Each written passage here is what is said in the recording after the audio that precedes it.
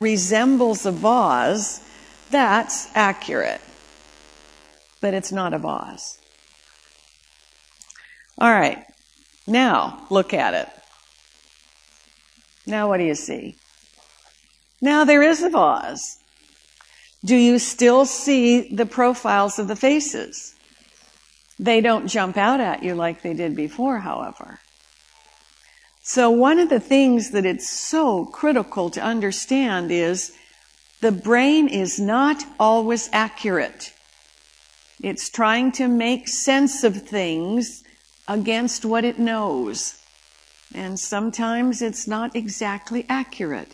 But when it happens in our brains, we think it is. And if somebody has a different opinion, we try to get them to believe ours because after all, my brain must be right. And it may not be. All right, I like to start with this when I do this section because that's just what we've been talking about. Our brains are more alike than they are different. And it doesn't matter if it's age or gender or brain lead or any of that stuff. We are members of the same species. We are more alike than we are different.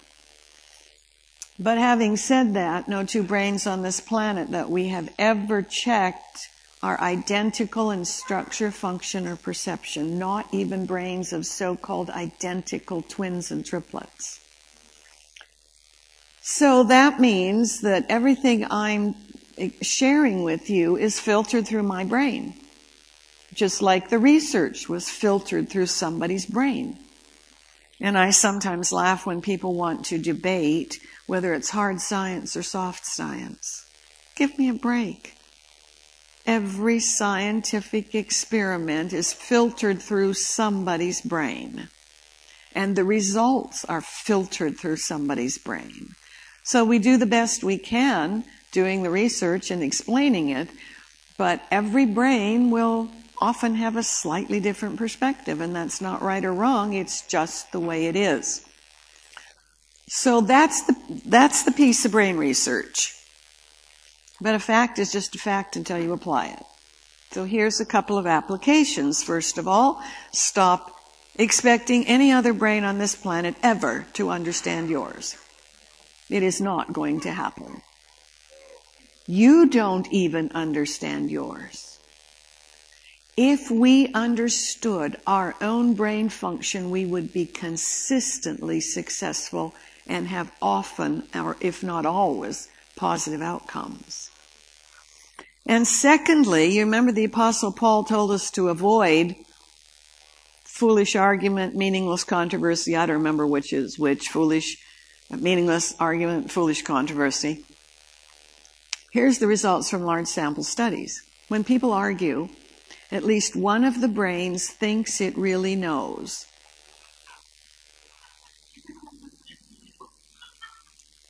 It thinks this is a vase. And it is so sure it is a vase that it wants everybody else to believe that. And if the other brains don't concede that his or her brain really knows, then they often try arguing or try persuading or try a little coercion, maybe even some threats. And maybe that other brain will finally get it. So if you get this piece, you just had your last argument. I cannot remember when I last argued about anything. I don't have the time and energy for it. I'm perfectly happy to share my opinion with you. I'm equally happy to listen to yours if we have enough time, but I'm so clear. That's all we're doing, is we're discussing personal opinion. I had a lot of fun with this not long ago. I think I'll digress. I mean, we started late anyway. Might as well digress and tell you a story. The equipment had a problem. If it was female, I'd say PMS. But I don't think equipment is male or female. So I was doing a presentation to 250 firefighters, all males, as so it happened, no women in this group, all big. And I had started with this slide, made the comment that every brain is unique, No brain has ever been found to be identical in structure, function, or perception. And the older we get, the more dissimilar we become, because every thought you think changes the structure of your brain. Nobody ever thinks the same thoughts. So there was this hunk in the back. I'm not so far over the hill, I can't recognize a hunk. And he took exception to what I was saying. He goes, Dr. Taylor, you're wrong. I said, I may be. In what particularly do you think I'm in error? He goes, we're 250 firefighters. We always think the same. I said, really? And I could have let it go. But he was so cute and so sure of himself. And I have found that looks and brains do not always equate. So I decided to have just a little fun with him. So I said, okay, I'm going to give you one word. I want you to create a picture in your brain of a representation of that word.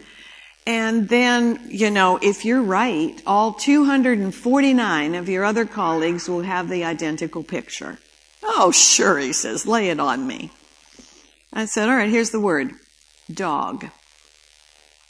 Gave him a second. I said, what did you picture? He goes, a Great Dane. I looked at the group and I said, how many of the rest of you pictured a Great Dane? How many hands went up? None. He looks around. He goes, what do you mean nobody else pictured a Great Dane? I said, they're your colleagues. Then they started doing the work for me, and it was just so rewarding. One of the firefighters said, Great Dane, puppy or adult? He goes, adult. So now he corrects his picture. He goes, what's the color? Black, brown?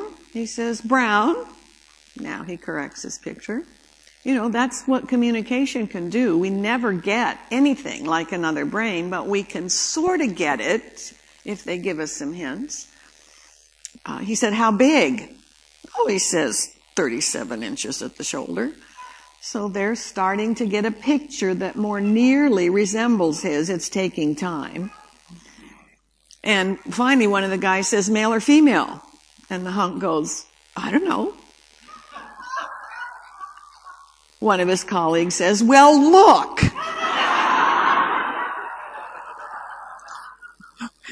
So we go through this process, and he goes, oh, well, that's interesting. I thought so. So I said, all right, now here, we're not going to spend any time on this, but I do want to call this to your attention. I just gave you the word dog. You've all seen a dog. Has everybody seen a Great Dane? Yes, they all had. I said, now I'm just going to reverse the word. Now it becomes God. You want to talk about what God looks like? You haven't seen God like you've seen a Great Dane, and you couldn't even get it with a Great Dane. But we are so sure that we know.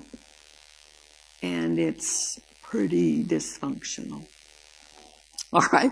So understanding more about the brain in general is going to be helpful, but the more you can apply that to your own brain, that's where it really starts getting exponential.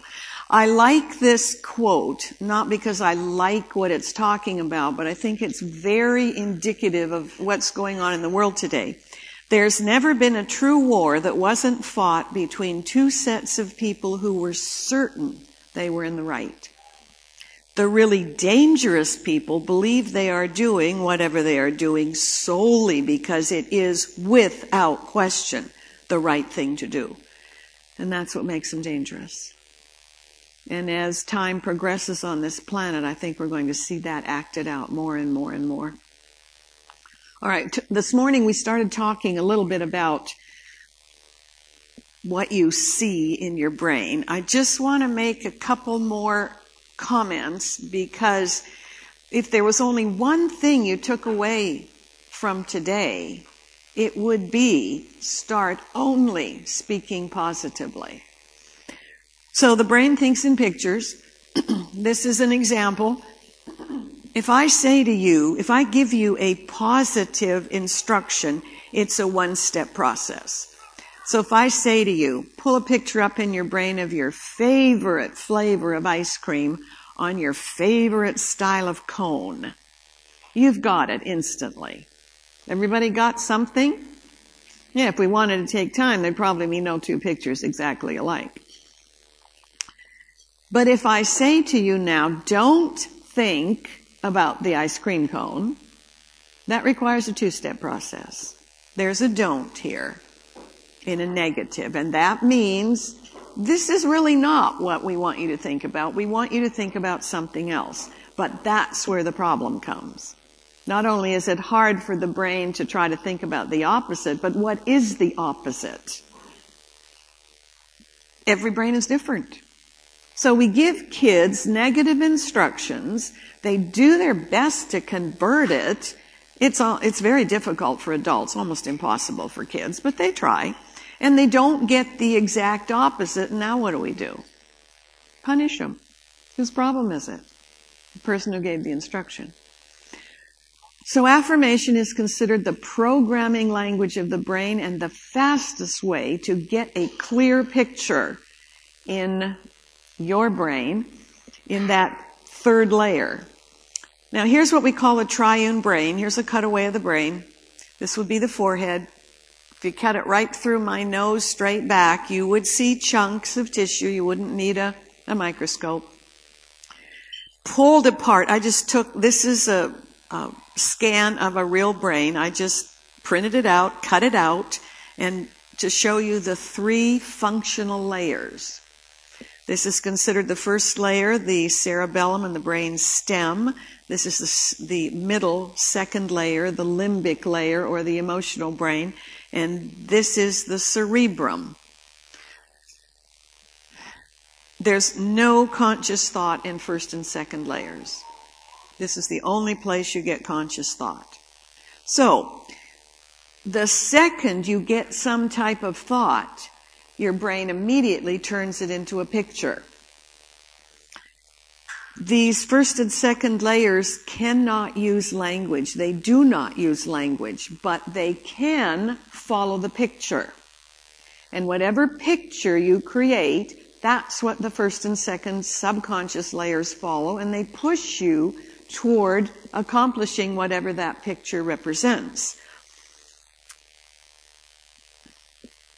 They may not convert the picture, even if there's a don't. One of the examples I sometimes use is this. I'm sure you all grew up being told, don't touch the stove. Now, the first picture your brain creates when you hear don't touch the stove is what? Touching the stove. Excellent. And there's a don't. But most of us touch the stove several times, even though we were told don't touch the stove, because we weren't able to do that conversion.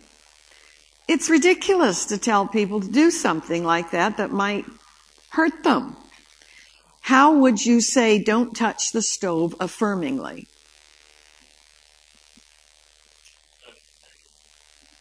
That's a description of what would happen, but what would be the instruction?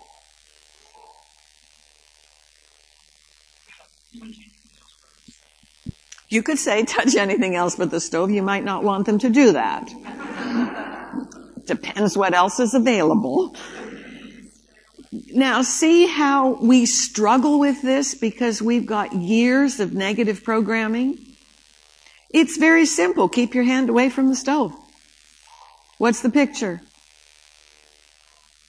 There's the stove. Where's your hand? It's away from it. Now, that doesn't mean they won't touch the stove. Some brains just do their own thing. But when you do large sample studies, consistently you come out with about an 85% increased risk of people doing a positive instruction. And an 85% risk of doing exactly what you didn't want them to do when you gave them the negative instruction. That's pretty high odds. If I told that kid once, I said it 1,000,000 times, don't stand near the edge. How would you frame that into a positive instruction? Stand back from the edge, stay away from the edge. any number of ways, but we lose kids all the time, literally and metaphorically, because of the way we have instructed them. So you want to always tell your brain what you want to have happen. Never avoid talking about what you don't want to have happen. Just put right into working memory what you want to have happen. And if you're talking to yourself, you want to always speak as if it's a done deal. You've already got it together. I learned this firsthand not too long ago. We have a health center where people come in that want help with health and thinking and all kinds of things. So we had this woman come in who was about my height, 27 years old, weighed 523 pounds. Okay, that's called morbid obesity. What does that mean? You're going to be history pretty soon if you don't do something about the weight.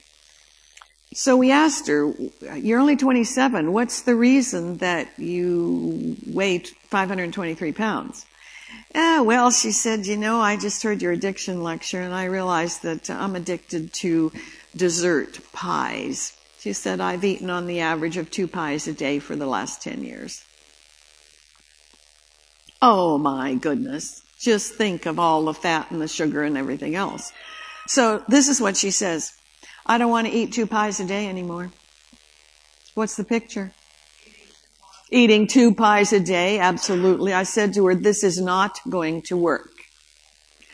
Tell me what you want to eat when you want a treat for yourself. Well, actually what I did, I went down to the kitchen and had them bake a pie, a beautiful blueberry pie. We put her in a double-wide wheelchair, had 3 orderlies push her out to the rose garden. We dug a hole and buried the pie. That really physically hurt me. Because if I do eat pie, I like a couple bites of blueberry. But I wanted her to see this is dead and gone. This behavior's over with. So she said, well, I think I like blackberry sherbet. I said, okay, fine. This is what you say. It's my birthday, and today, so as far as I got, and she said, it's not my birthday. I said, work with me, woman. It's my birthday. I'm eating a scoop of beautiful blackberry sherbet in my beautiful silver bowl. I eat it slowly, I savor it, I feel good. You do that every day till your birthday, and you've got an 85% chance of eating blackberry sherbet for your birthday instead of 2 pies. So go home and think about what you're telling yourself. If you joke with yourself, get up in the morning and go, oh boy, I feel another bad day coming on. Your 3rd layer will get the joke quotes. Your 1st and 2nd layers will not. They will make a picture of whatever a bad day looks like for you and do everything in their power to help you achieve it because it's in working memory.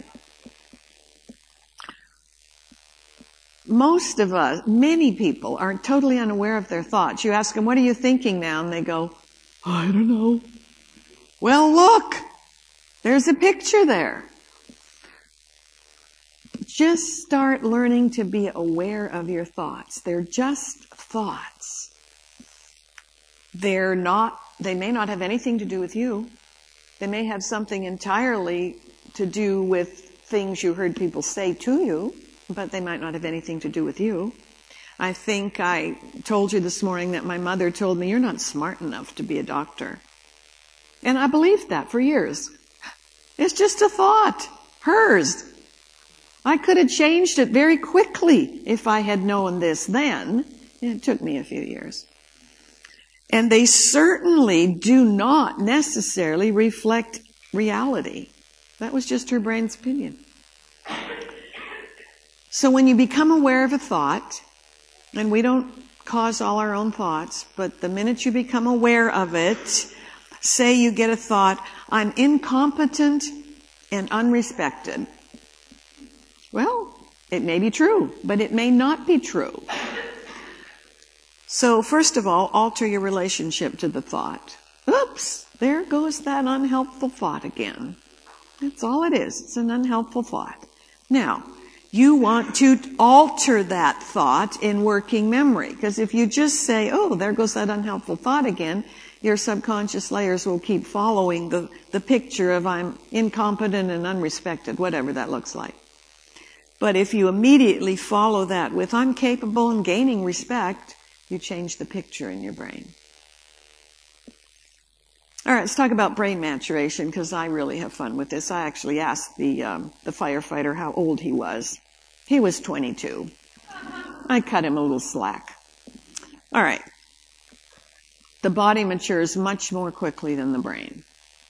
So here's the two halves of the brain. They're about the size of your two fists put together. If you have very large hands, avoid getting cocky, because size is not what makes you smart. Some of the people with the biggest brains are classed at the moron level.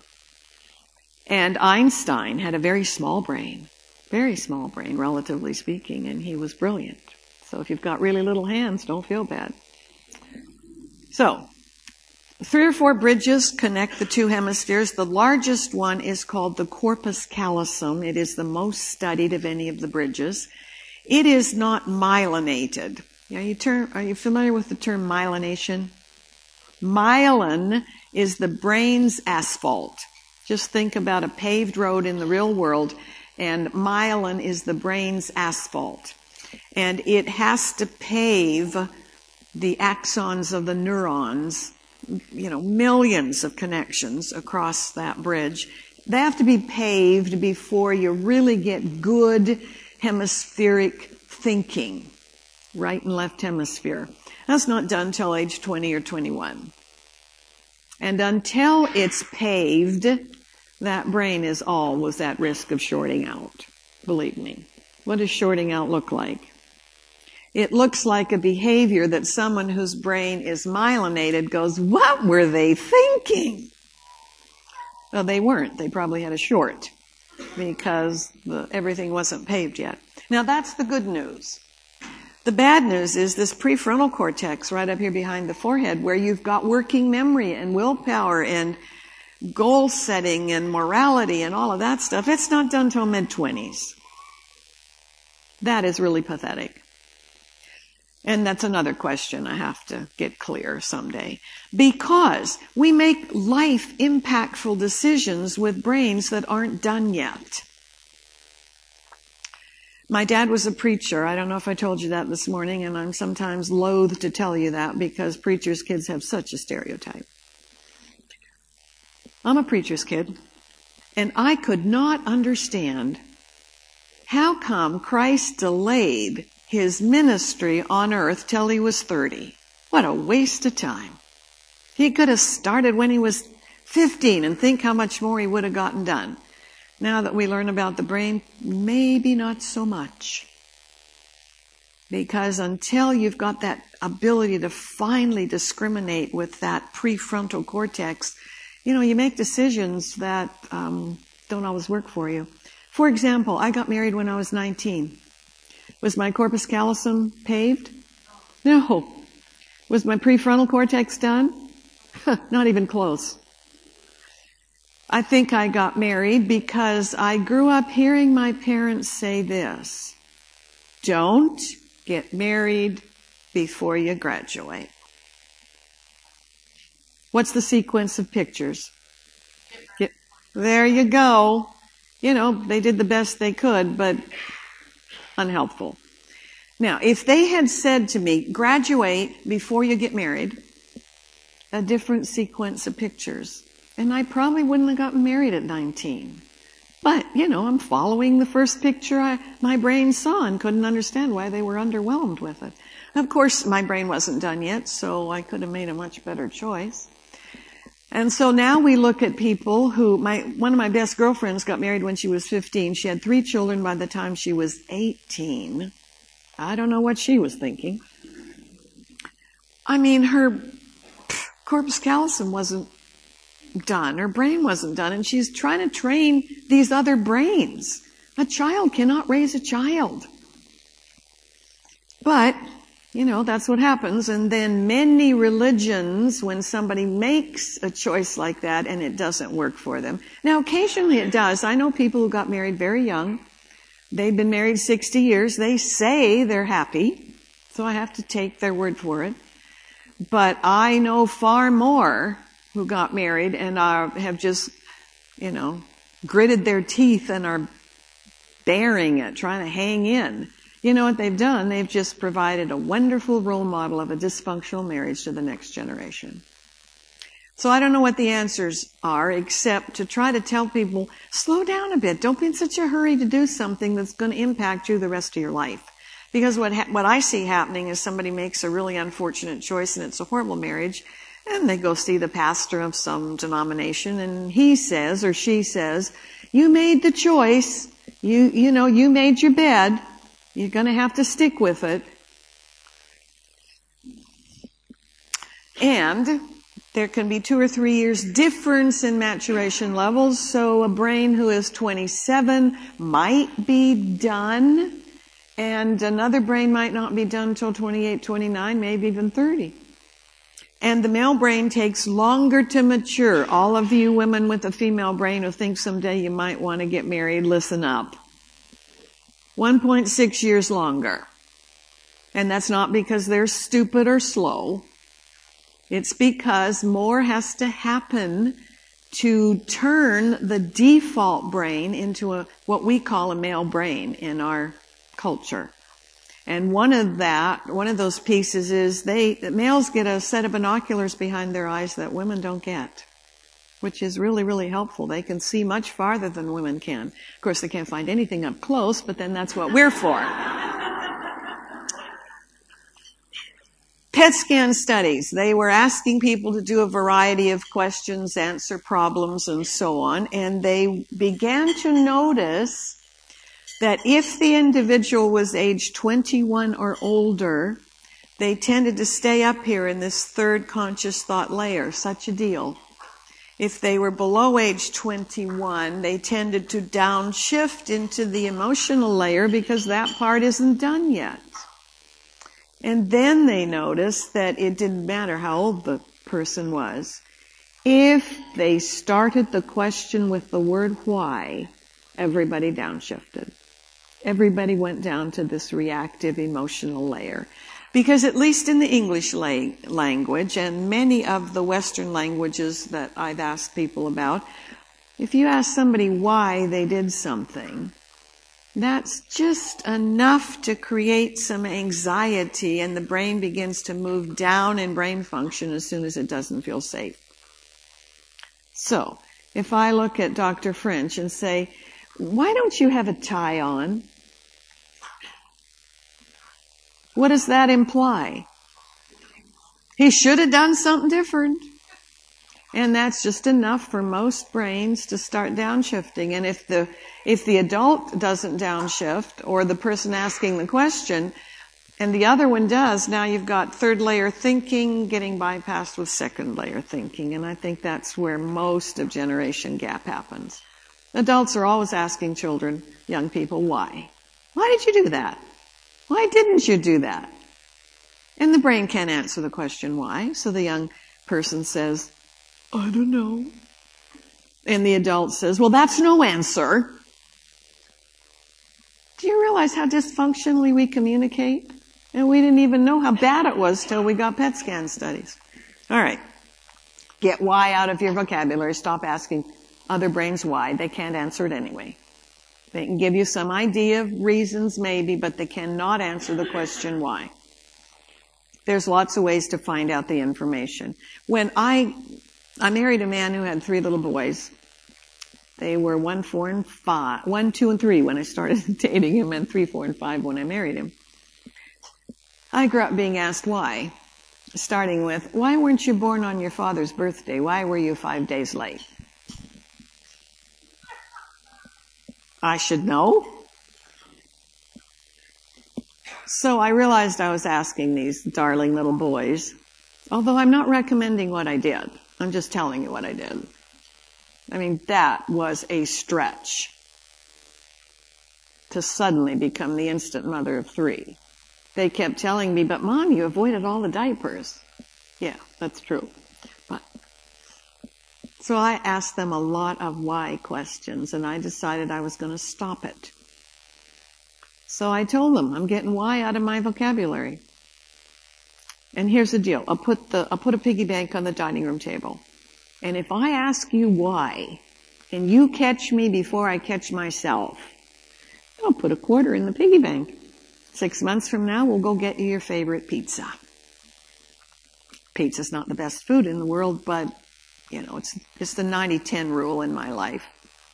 Once in a while you can have something if you really like it. They said, good deal.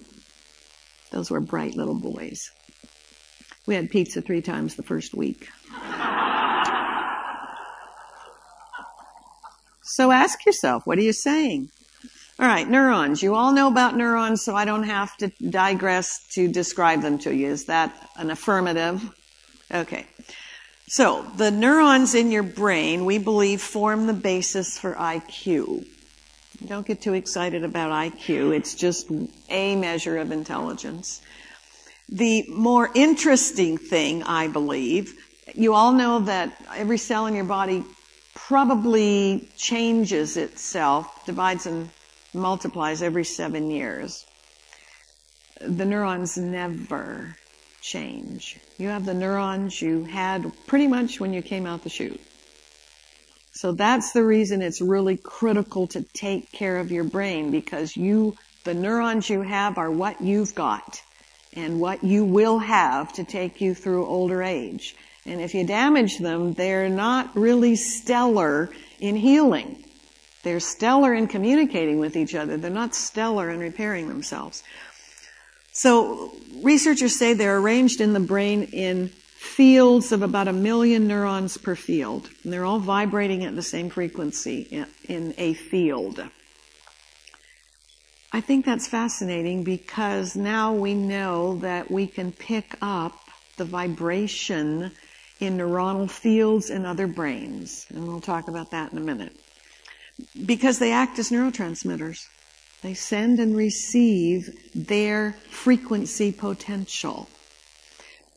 So when you meet somebody for the first time, see somebody across the crowded room, and your heart begins to go thump, thump, thump, thump, thump, all that means is your brain recognized some commonality of frequency from that other brain.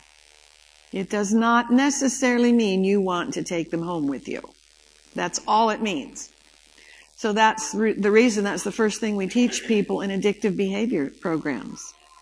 Avoid any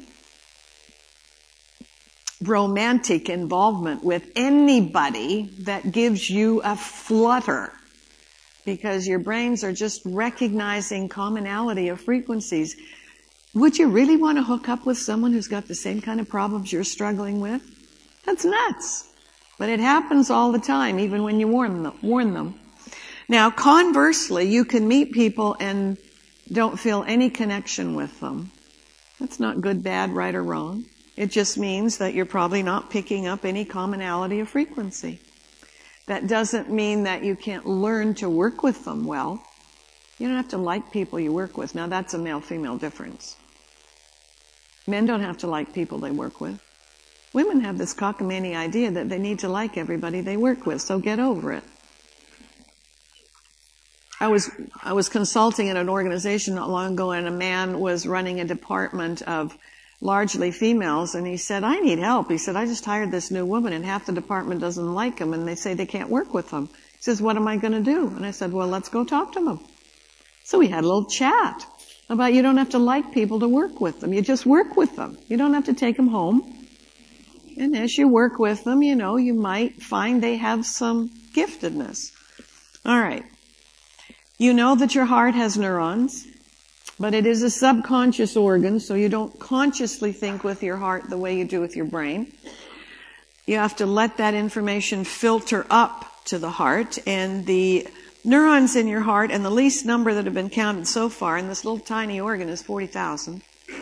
They form the basis for emotional intelligence. And we're talking about that, I think, Saturday afternoon. And 80% of your success in life is due to your emotional intelligence. Your IQ accounts for 20% at most. You've got neurons all through your GI tract.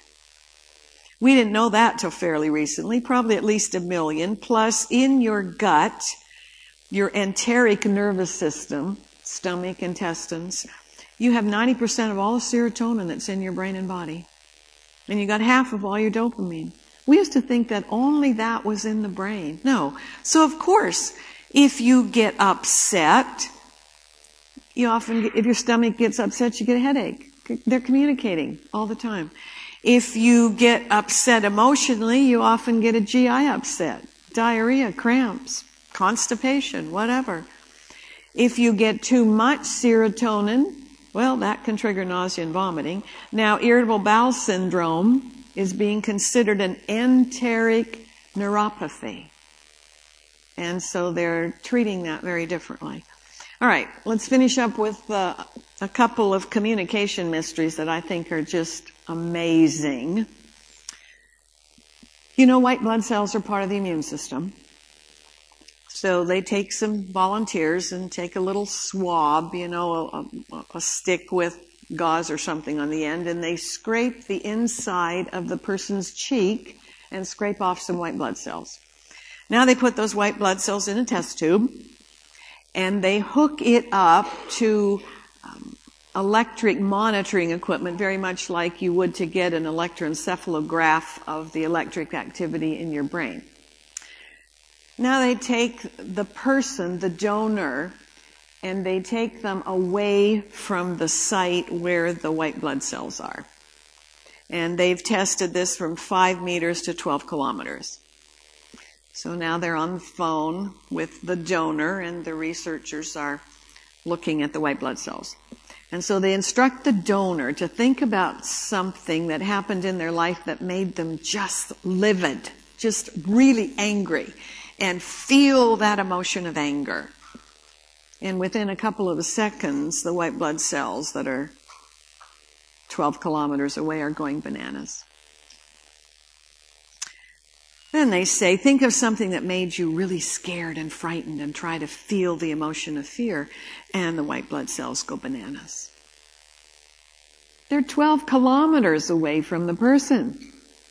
Do you understand when you allow yourself to maintain protective emotions like anger, fear, and sadness, you are majorly impacting the white blood cells in your own body? We don't know. We do not know what kind of energy is going between the donor and his or her white blood cells. We're still looking for what energy that is, but they're communicating.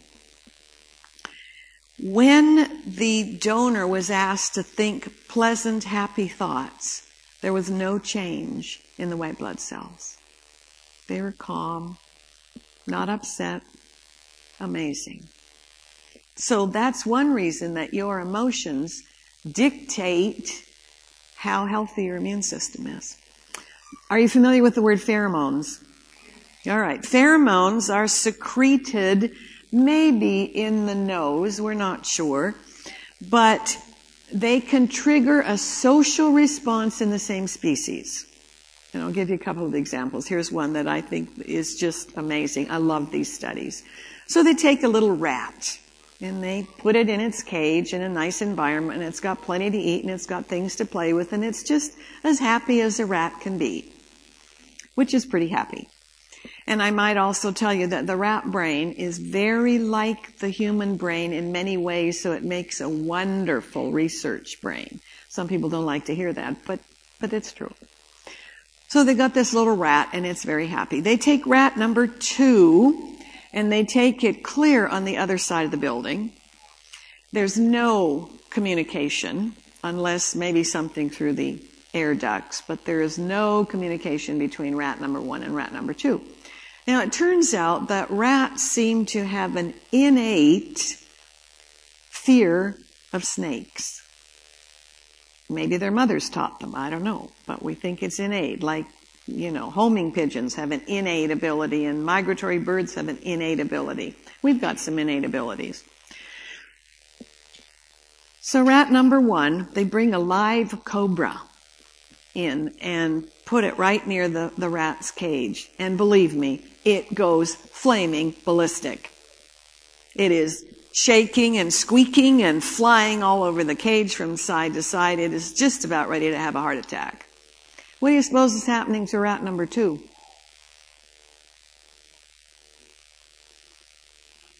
The exact same behavior. Exact same behavior. That rat doesn't see the snake. We don't know how they're communicating. They are communicating. And rat number 1 is telling rat number 2, watch it. There's a lethal enemy here, and I'm just terrified. And that rat is getting the same response as the rat that's right next to the cobra. Women who live together in dormitories. This is a happy thought. After a few months, begin to synchronize their menstrual cycles. That could be a good thing. They could get all the angst over with, pretty much together and then have a couple, 3 really good weeks. Women who work together in large companies, especially if they're in cubicles where there's a lot of women in the same room, give them a year, they'll synchronize their menstrual cycles too. And we think that's pheromones. Don't know how it's happening, but it's fascinating. Babies. This is research done on preemies, because preemies used to be dying at a pretty high rate. And so finally they learned, well, maybe we should let the mother come in and reach into the incubator and touch the preemie and hold it. Well, you think? It's used to that body. And then they thought, oh, well, we've been giving the baby formula and it hasn't been doing very well. Maybe we should have the mother pump some breast milk and bring that in. And as soon as they do that, the preemie starts thriving. And then they learned about pheromones. And they said to the mother, we're going to give you a little, flannel felt packet, just a little thing. And we want you to put it against your skin while you're pumping your breast milk. Bring it in with you when you come to the hospital. So now the mother comes back to the hospital and the preemie is just lying there not doing too well. And she puts her hands in and begins to touch the preemie and it begins to, do better. And then they bring in the mother's milk and they start having the baby drink the breast milk and it even starts sucking better. And then they bring in this little pad of cotton and they put it on the baby's chest. It's amazing. The heart rate slows down. The blood pressure lowers. The baby just relaxes and really starts to suck and drink that milk. Amazing. We don't know what it is, but it's there. All right, let's finish up with electromagnetic energy. And I know some of you are going to think this is Star Wars stuff, but it isn't. It's a form of radiation energy that the neurons in your brain, body, wherever they are, put out continually. Different studies show different ratios, but I found one study that said that in that study, the electromagnetic energy generated by the heart neurons was 5,000 times stronger than generated by the brain neurons. It leaves your body at the speed of light. It affects everybody that comes in contact with you. It's measurable. It's easily measured out to about 15 feet. If you have a really sensitive piece of equipment and it's within 3 feet of your body, it doesn't even have to touch your body, and it will measure your electromagnetic energy. You can take pictures and see this electromagnetic energy around a human being if they're alive. I don't personally see it. There's every once in a while you meet somebody who says, I can look at a person and I can see that energy wave, and they may be able to, because different brains can do different things. But I've looked at many holographic pictures, And they look very different. I looked at one person and there was this beautiful, about 12-inch wide energy pulsating around their body of many different colors. It was just beautiful. And I asked the researcher, do they all look like this? Oh, he says, hang tight. I'll show you some more. The next picture he showed me, there was about a 3-inch black, dark energy around that person. And I said, well, tell me the difference. He said, well, this person is really, really chronically depressed, very sad all the time. And he said, if you're around that person for very long, you can start feeling their sadness, and you can see it on the picture. So it's really amazing. Now, here's what I'm going to leave you with, because it's an amazing research study. Person A, put them over on this side of the room, hook them up to a machine, get a pattern of their brain neuron M energy and a pattern of their heart neuron M energy, and there'll be 2 different patterns. Put person B on the other side of the room, do the same thing, and now you get 2 different patterns. So you got 2 people, 4 different patterns. So far, they've only done it with people who care about each other, who like each other. It'd be interesting to see what happens if they hated each other, but I don't have that experiment yet. So now they bring the 2 people together and say, hold hands, put your arm around each other, something like that, touch the other person, and then they start watching what's happening. And it's just spine-tingling. First thing that happens is person A, the brain wave synchronizes to the heart wave, because remember, the heart energy is stronger. Person B, their brain energy synchronizes to their heart energy. Now you've got 2 people, 2 patterns. Give them another 30 seconds, and what happens? You got 1 pattern.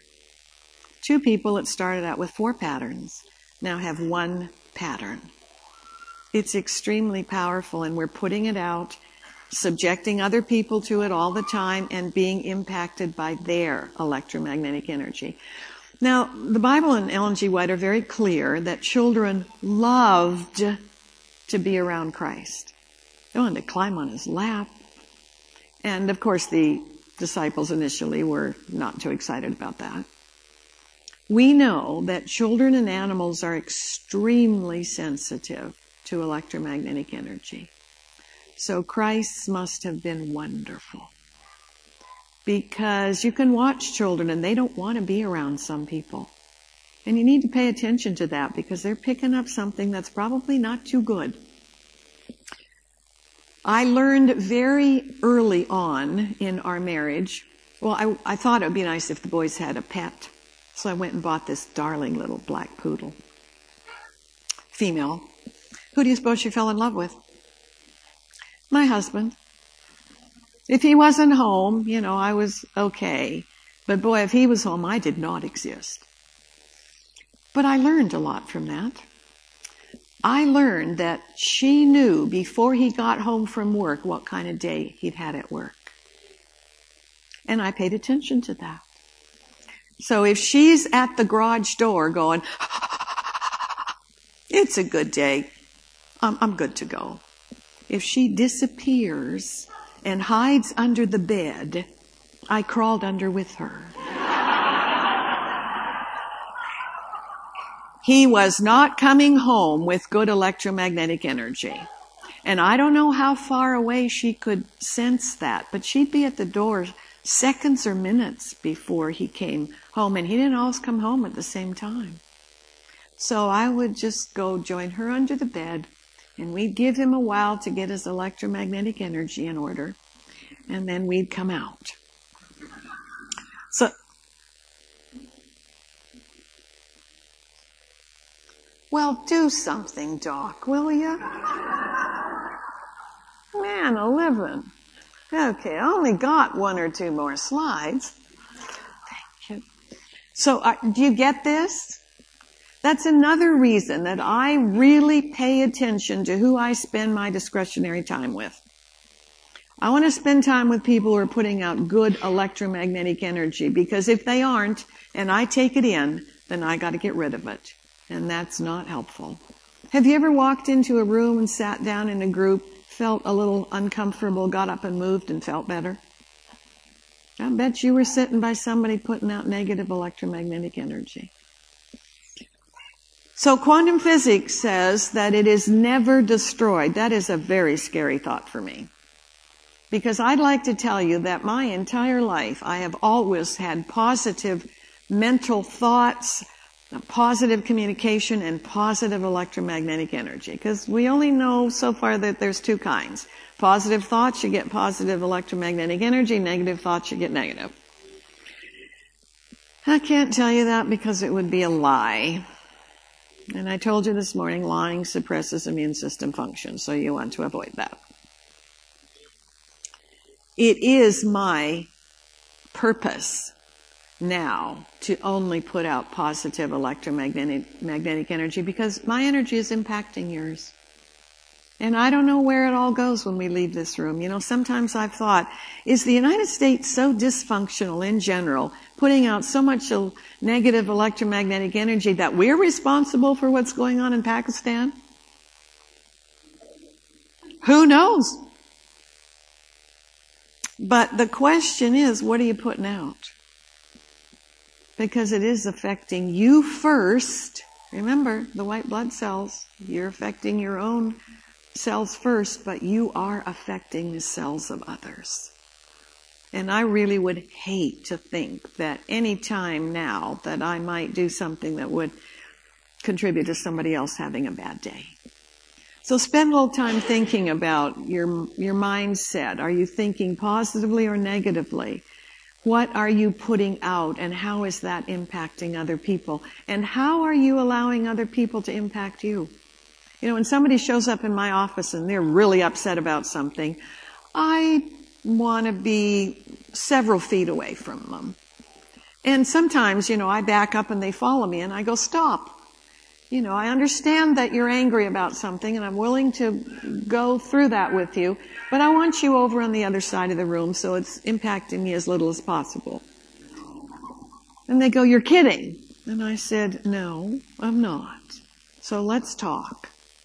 So sometimes we don't always get to choose who we are around, but when you can, start being aware of what's going on in your body. And if you think some pretty negative electromagnetic energy is coming your way, you might want to take a walk. All right, that's it for tonight.